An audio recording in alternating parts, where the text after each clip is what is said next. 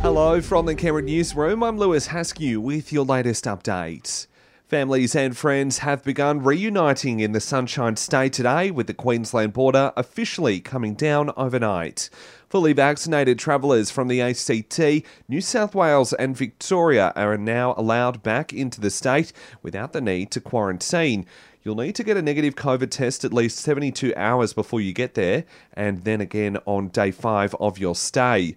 Meanwhile, Western Australia's Premier is expected to outline a firm date for the state to reopen its borders to the rest of the country.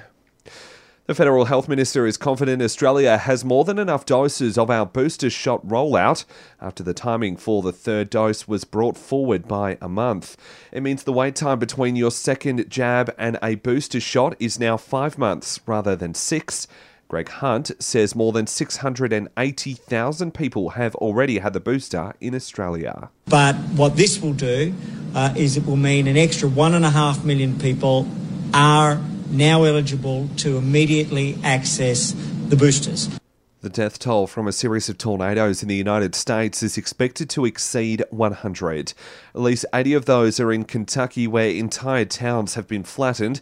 The state's governor, Andy Bashar, says there's concerns the morgues there could become overwhelmed as the search for victims continues. One of our challenges is we're losing so many people in this, most of our morgues aren't big enough. So our coroners from all over the state are coming in. We're being warned about an increased risk of running into a snake in Canberra. Gavin Smith from ACT Snake Removal says ideal conditions have provided the perfect habitat for dangerous eastern brown snakes. Snakes in the Canberra region really like moving through dense vegetation so they can move unseen. So keeping grass short, yards tidy, and obviously when they're out in the bush enjoying our amazing nature reserves, that they stay on the path.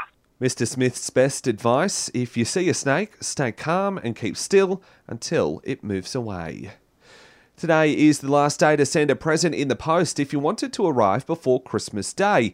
Australia Post says those who've missed today's deadline still have until the 20th to send by express post. They're expecting to break last December's delivery record of more than 51 million parcels nationally.